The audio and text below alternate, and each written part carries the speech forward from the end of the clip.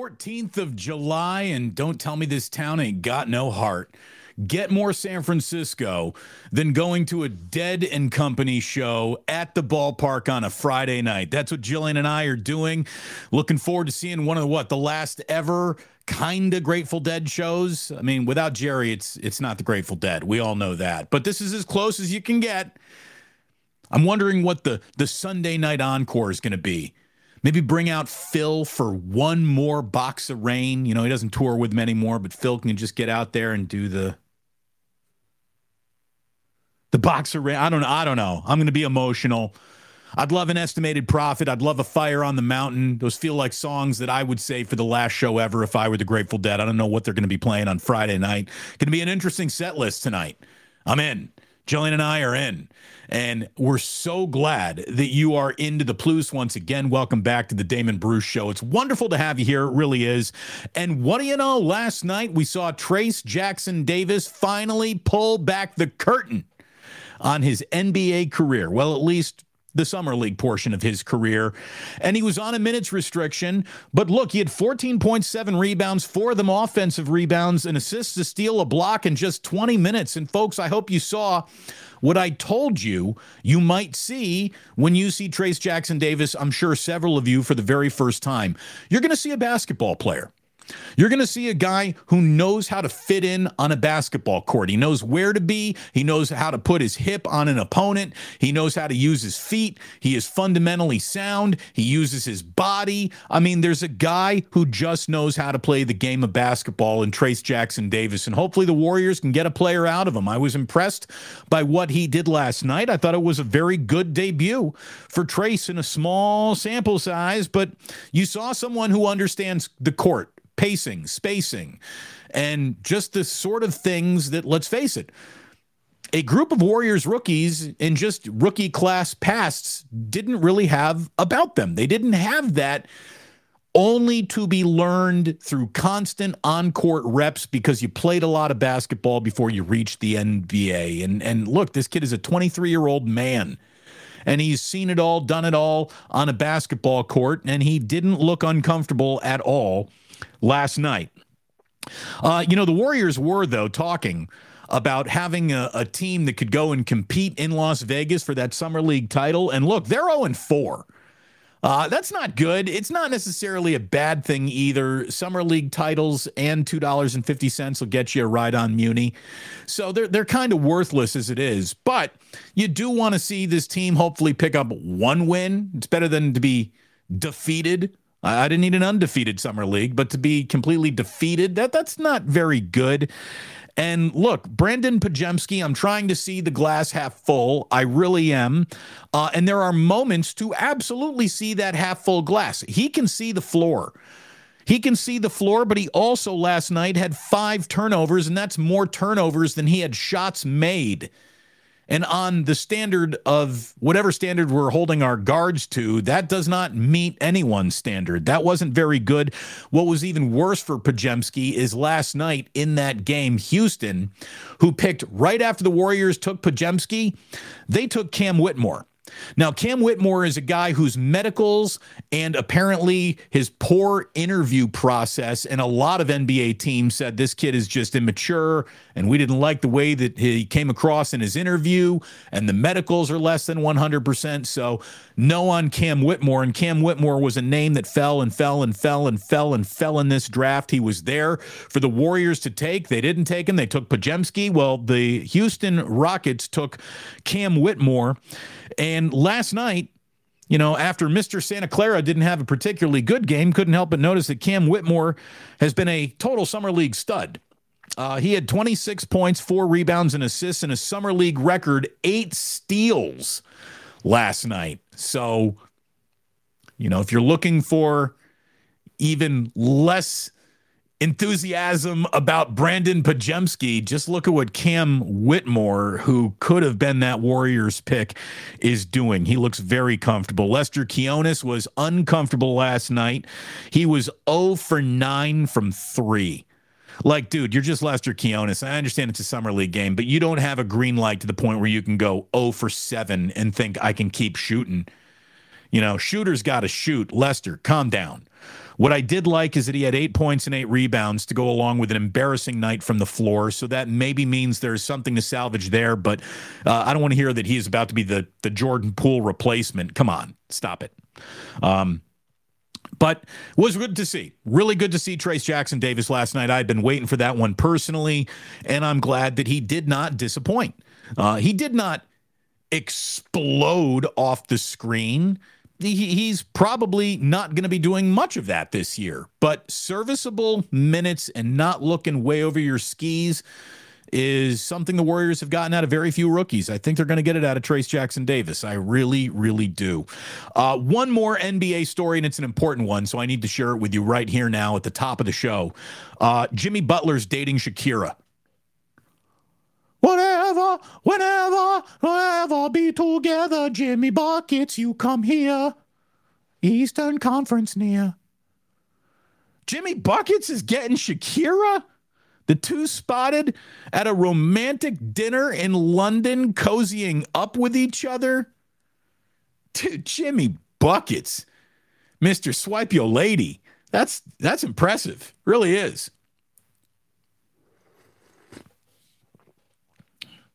I bet Rachel Nichols is happy there's somebody to just take her off the rumor page for a minute when it comes to Jimmy Butler. Do Shakira and Rachel Nichols look a little like each other? Not really. Anyways, go Jimmy. You didn't get the NBA Finals, but looks like you might be getting Shakira. It's not a bad offseason. It really isn't. By the way, I'd rather be at a Grateful Dead show tonight in San Francisco than a Shakira show anywhere. Just want to throw that out there. Baseball is back, but before we officially invite you to lean into the second half, I want to officially invite you to join this guy for lunch today. That man right there is Ike. He wants to feed you. He wants to feed everyone at your office. He wants to feed the whole world a delicious sandwich, and you can find one just by going to your phone and hitting Ike's app. Yeah, you could go through like Uber Eats or DoorDash, or you could go just through Ike's app and earn sandwich reward points and eat for free down the road. Believe me, it's the way to go. Get yourself on that app. Find the Ike's nearest you and either show up and order it yourself or use that app to have yourself one of the most delicious sandwiches ever invented here on planet Earth. That is my guy, Ike. We've also got my guys, Uncle Boys. Uncle Boys, a delicious cheeseburger right from the inner Richmond, Balboa, and 4th. Get yourself an Uncle Boys burger. Get yourself the French fries. Get yourself the onion rings. And then do not forget, how often have you ever been in a burger spot and had even an option of lumpia? You got lumpia options. I suggest you exercise your lumpia option. When you are at Uncle Boys, you'll be happy that you did. Uncle Boys is fantastic. It's a San Francisco original, and I love it. You're going to want to get yourself a burger at Uncle Boys. Pick it up and enjoy one this weekend indeed. And speaking of picking it up and enjoying it, pick yourself up a bottle of blackened whiskey from my friends from another San Francisco band, Metallica. It is an incredible bottle of whiskey at a great price point. Find it at Bevmo. If where you buy your liquor doesn't carry blackened, you tell them. Order a case, and as a pluser, you will feel obligated to come on in and buy at least half that case. So go ahead and stock up on blackened. You'll be glad that you did. It is fantastic. It never disappoints. And look, how often do you say this about a baseball season? It's not disappointing. There's really nothing disappointing about this baseball season if we can just remove any and all Oakland A's anxiety from the equation here in the Bay Area, which is very hard to do because that anxiety is well-founded and well-earned. Baseball, in spite of the A's, and this is what makes this interesting. I saw in Forbes this morning that the league is seeing rosy numbers in television viewership, digital streaming, audience, actual people buying tickets and showing up to games, and there is a shift now to a younger demographic. Baseball's getting out of its 50s and into the 40s, so an audience getting a little bit younger coming back to watch baseball. And what is amazing about that, after baseball's been on at least an attendance decline over the last 9 years, what's great about all of that and this sucks for A's fans, but what's kind of incredible for baseball is you figured that to have the entire sport trending up in just about every single measurable metric out there, that all 30 teams would be pulling on the rope in the same direction. One of them, the Oakland A's, is decidedly not. The game plan of the Oakland A's wasn't to get those fans back. It was to drive them away and keep them away. So the fact that percentages of attendance and viewership and tickets sold are up across all of Major League Baseball, with one of the franchises actively working against that, is pretty impressive. And it just makes you want to say out loud at the top of your voice, fuck John Fisher. And boy, does he deserve that. A little too early for the sip of the day. We'll get there, though. Baseball second half begins officially this afternoon. We got 5 divisions where the first place team has a 2-game lead or less when you factor in tiebreakers. Again, we kind of went over this yesterday, but it's worth going over again because that first half was very tight, very competitive, and hopefully that's what we get in the second half. The Braves are running away with the National League East. They're probably not going to come back to the pack, but the Rays are right there with the Orioles behind them in the AL East, and we know that we are not done with the New York Yankees. They're not going anywhere, and the Toronto Blue Jays are pretty good. The Guardians got a half-game lead over the Twins in the AL Central. The Rangers are 2 games up on the Astros. You got the Reds a game up on the Brewers in the Central. In the National League in the West is a very interesting race. Right now, you got the Dodgers and Diamondbacks on top. The Giants are just 2.5 back. It feels like those Padres are lurking. So we got ourselves a really interesting second half of a baseball season coming up here. And we all know that the Giants, they need to do something, right? Well, the something that they need to do is continue to embrace this youth movement and making sure that guys are coming up and contributing that they have in their own farm system. Or they need to use some of those assets to trade for the player that could be a difference maker, either as a starting pitcher or another outfielder or infielder, whatever Farhan deems he needs the most.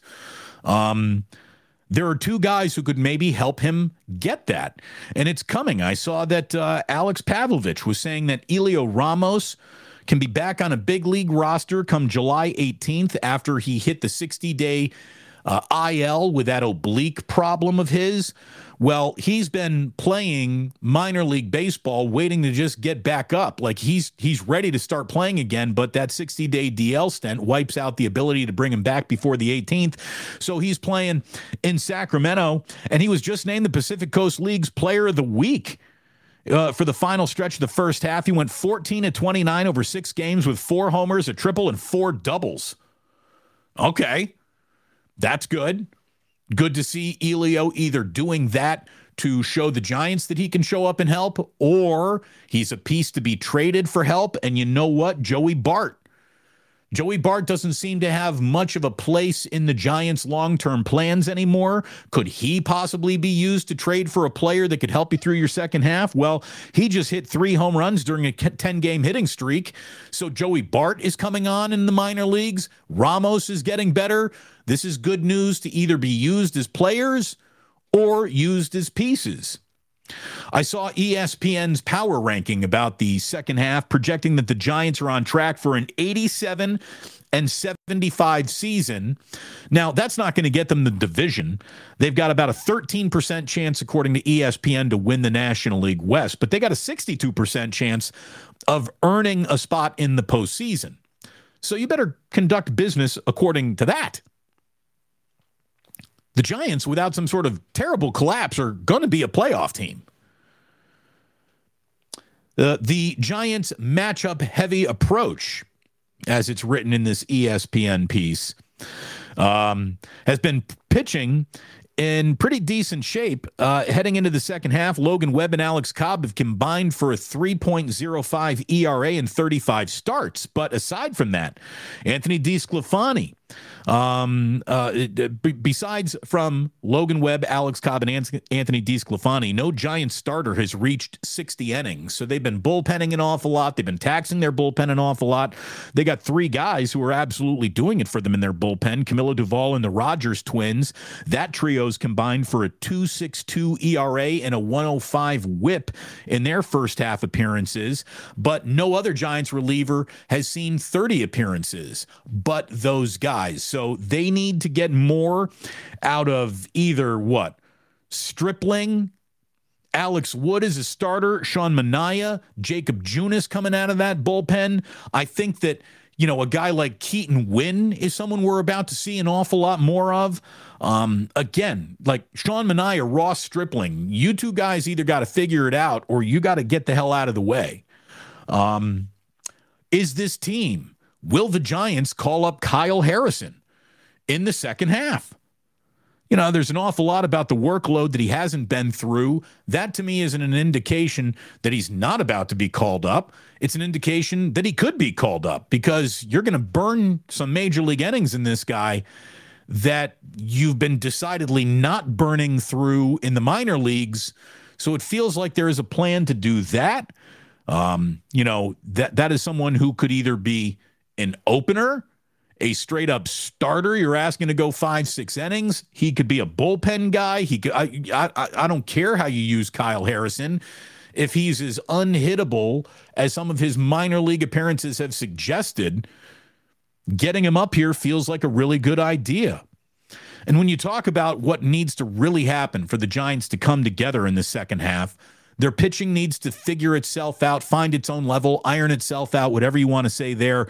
And let's be honest, the resurgence of the Giants in what seemed to be kind of a dead-on-arrival year started with their youth movement by bringing up Casey Schmidt and Patrick Bailey and Luis Matos. And either Schmidt or Matos, right? Either one of those two guys, because it's at the point where Patrick Bailey, I'm expecting him to just keep producing. Like Patrick Bailey looks like the Giants starting catcher for the next decade. He looks fantastic. He looks like he's Posey. Straight up. That's an awful lot to put on a young catcher, but he looks like he's Posey. He is in command of that catcher spot. Either Matos or Schmidt needs to get back to the hot start that they were having for this thing to really threaten the National League West, for the Giants to really not just be labeled as contenders, but to really earn the title of contender. Schmidt or Matos need to just get back on that we might be something special horse. They're good. They're serviceable. They're producing as rookies. The league has made an adjustment back to them, and we've seen their hitting taper off. Time for one of those guys to make an adjustment back to the league. If one of those two rookies, Schmidt or Matos, at the end of this year has the kind of year that makes you think, man, awesome rookie year from one of those guys, Giants are going to do something this postseason. I don't know what that something is. Any step to the postseason begins with the first game of the second half. That is tonight. That is in Pittsburgh. It is an 11-game road trip for the Giants to open their second half.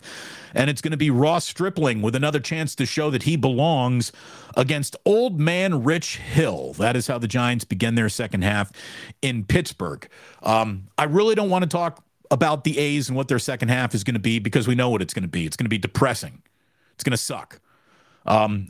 I will tell you this, that next year's schedules have come out, and, oh, what do you know? The A's are playing in Oakland. At least that's what Major League Baseball thinks. So are you ready to go through the rest of this year and all of next year? It's the topic that never ends. They never commit to Oakland. They never leave Oakland.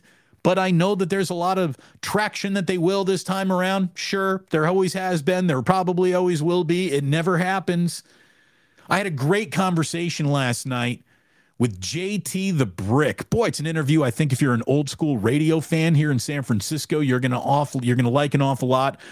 There's so much that ties JT and I's careers together. He's always been a real mentor in my career. We have shared the same studios, the same microphones.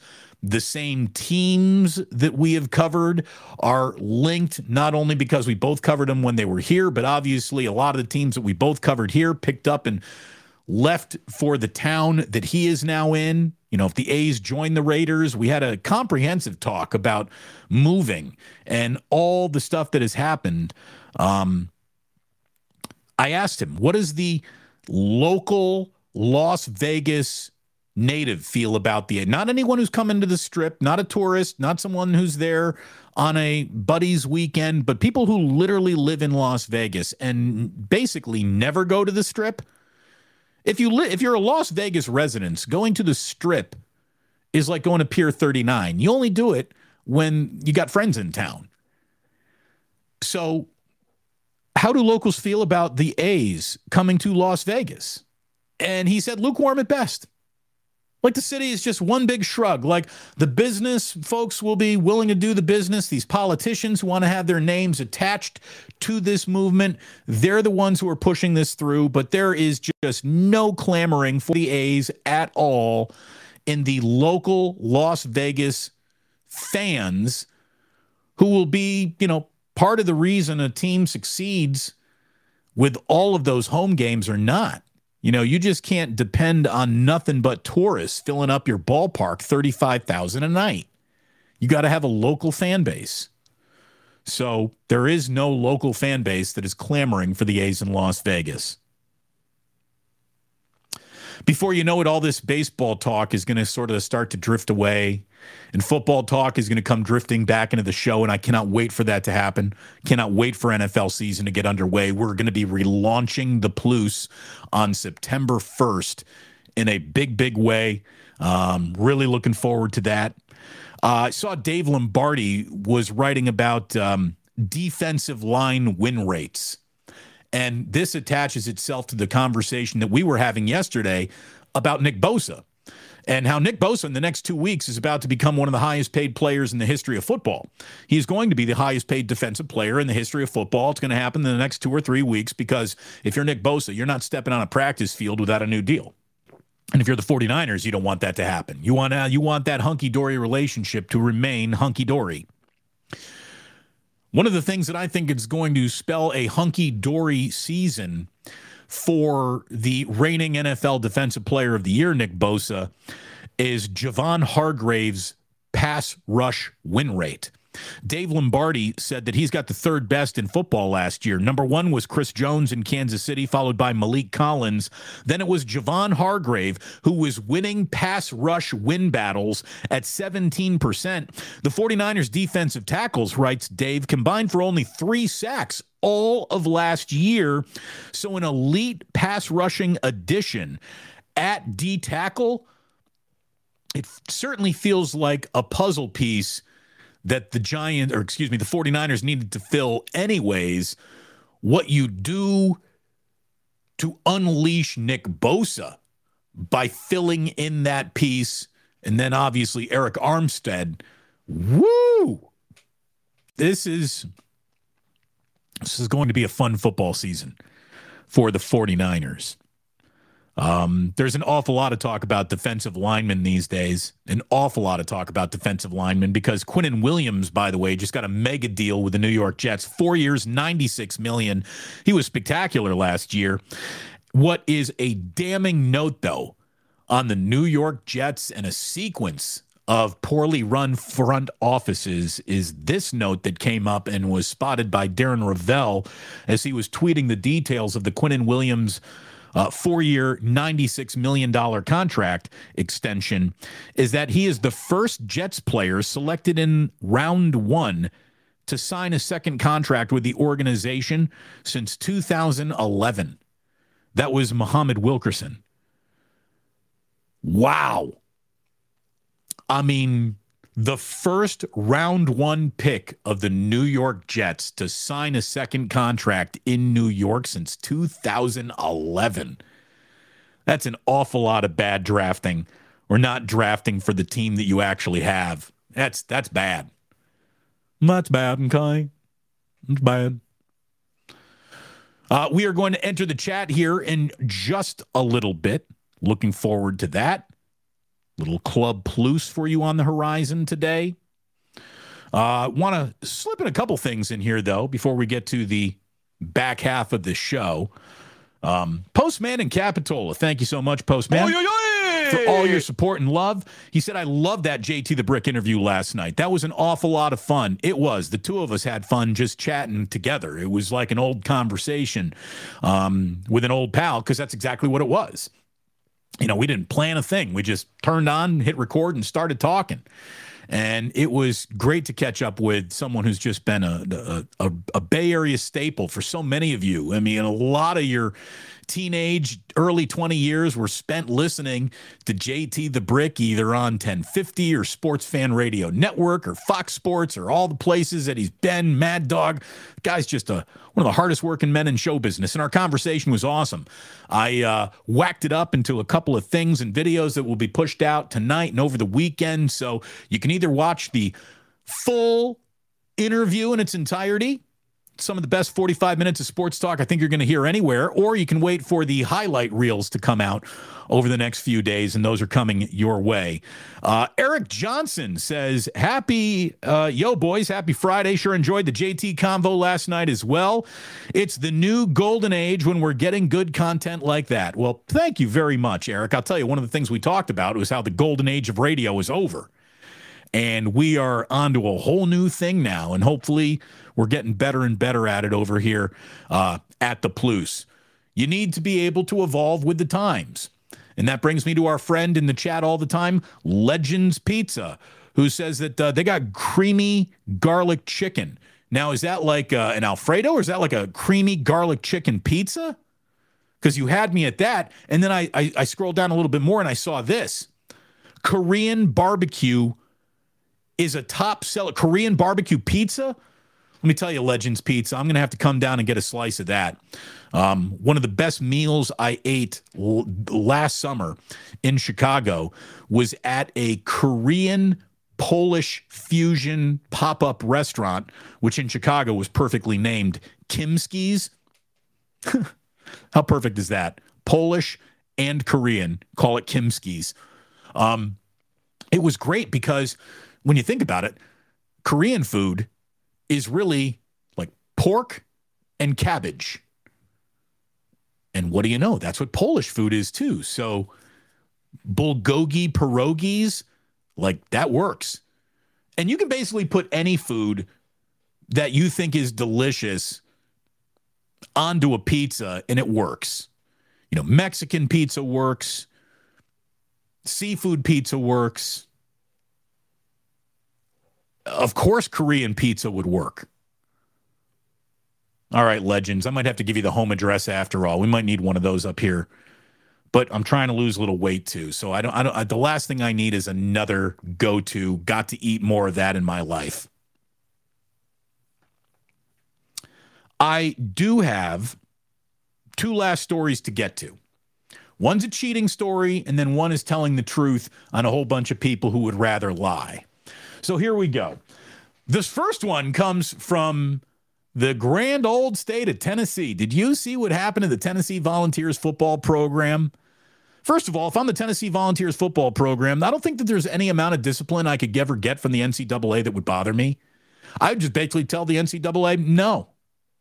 What are you going to do? You're the most feckless, powerless governing body in sports. We're the SEC. We got our own little fiefdom down here. We basically told the NCAA, we don't need you.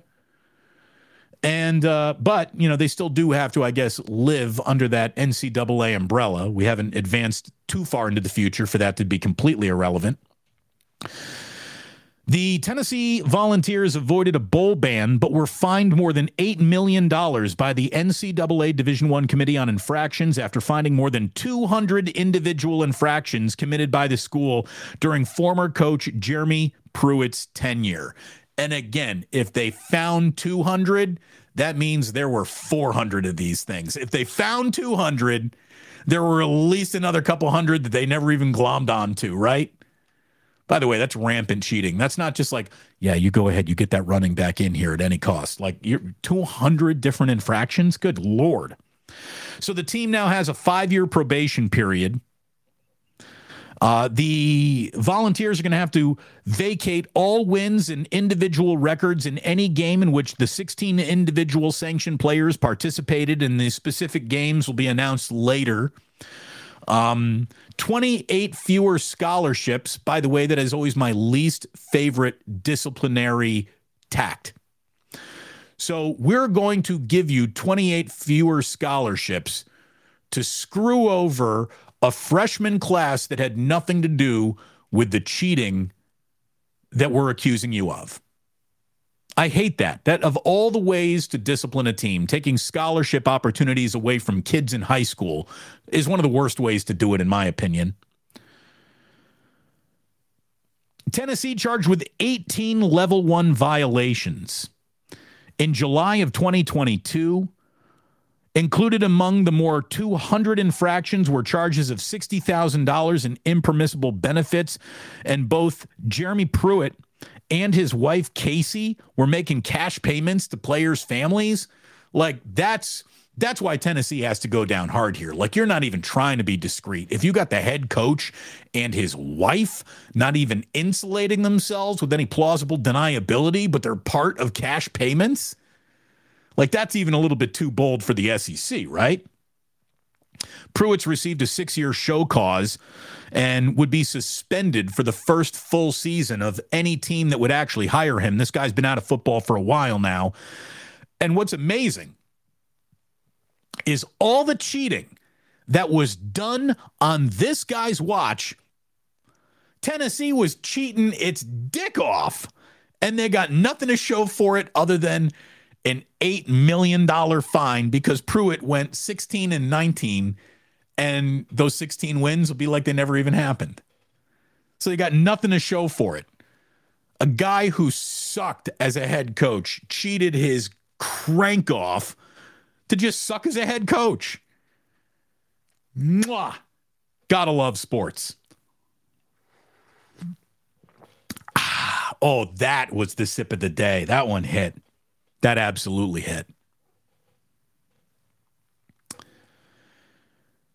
Like I told you, I wanted to tell you about a cheater, and then I just wanted to debunk a little lie because, you know, there are a lot of things, and we've talked about this a few shows in a row, that are always touted as the harbinger of San Francisco being a dying, decaying city that will never come back. Let me tell you, it was beautiful downtown, blue skies. There was nothing dire than decaying yesterday. What a gorgeous day. What a gorgeous city. I cannot wait to get to a Grateful Dead show tonight, and San Francisco is going to be one big collective hug inside 24 Willie Mays Plaza tonight. It's going to be special. It's going to be emotional. I love it. I love San Francisco. We talked about how Anchor Steam is shutting down. And again, all the people who want to just trash San Francisco at any moment use this as another example, the way that they use the Westfield Mall closure. Even though Westfield Mall is closing malls in all 50 states, the one that was done on Market Street was the one that hit the front page of the New York Times. Another example of San Francisco dying. And again, I will be the first to admit we got our problems that feel a lot solvable, more solvable than they've been to the people in charge of solving these problems. But I saw a really good Facebook post coming out of the restaurant, brewer, bartender community about Anchor Steam. And I'm sorry I can't attribute to who wrote this. I saw it on my buddy Greg's Facebook page. And GQ is big time tied into the bar restaurant business. He says, on the closing of Anchor Brewing, it's pretty frustrating to see their press release take the typical San Francisco cop-out and blame it on high production costs to piggyback off people thinking that San Francisco is now in a state of decay. You know, they They sold most of their beer to bars and restaurants, and bars and restaurants are dying in San Francisco. So this is, it's San Francisco's fault that for the first time in nearly 130 years, it can't support Anchor Brewing. Shame on you, San Francisco, is the way a lot of people were reacting to this story.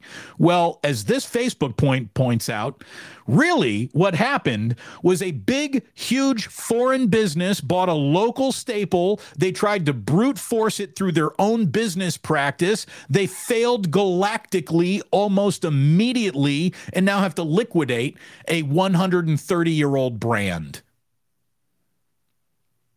Sapporo bought Anchor Steam. Thought Anchor Steam could be Sam Adams, a local brewery that goes national. Well, they changed the logo, which I think was one of their first huge mistakes, that iconic Anchor logo with the anchor and then the rope around it. They changed that to something that looked like a minor league hockey jersey. And I think for a lot of people, it started losing its appeal right there. And again, they tried to implement a business model that was never supposed to be the business model that lended success to Anchor Steam. So people seriously need to stop talking about how everything in San Francisco is only San Francisco's problem. This seems to be more of a Sapporo, Japan problem than it was San Francisco's. So I just wanted to point that out. I wanted to point out how much I've enjoyed this week. Thank you very much. One of the slowest weeks of the entire sports year. Went by pretty fast here, didn't it? Hopefully that means you're going to be back for more of what we do. Hopefully that means you have now found us and you plan on sticking around, hitting that subscribe button, hitting that like button, and becoming part of this community that we're officially building. It's not the biggest, robust community that I've ever seen on YouTube, but you know what? There are hundreds upon hundreds of people doing this every single day together and hanging out and chatting together. And it's incredible what we got going on. And again, it's the downtime. People are on summer vacations. We don't even have any football to sell you yet.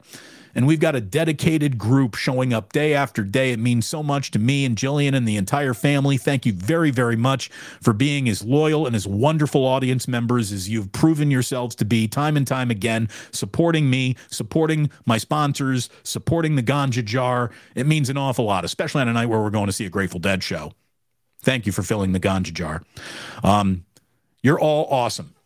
You're fantastic. And I thank you. If you missed that JT interview, you go ahead and find it. It's also up now in podcast form, so you can find it there. Hopefully you download it. Hopefully you enjoyed it. Hopefully you have a great weekend. In the meantime, before we get into Club Plus here on YouTube, I just want to tell everyone listening on the podcast, thank you so much for stopping by. And please do remember that sports don't build character, they reveal it. And like that,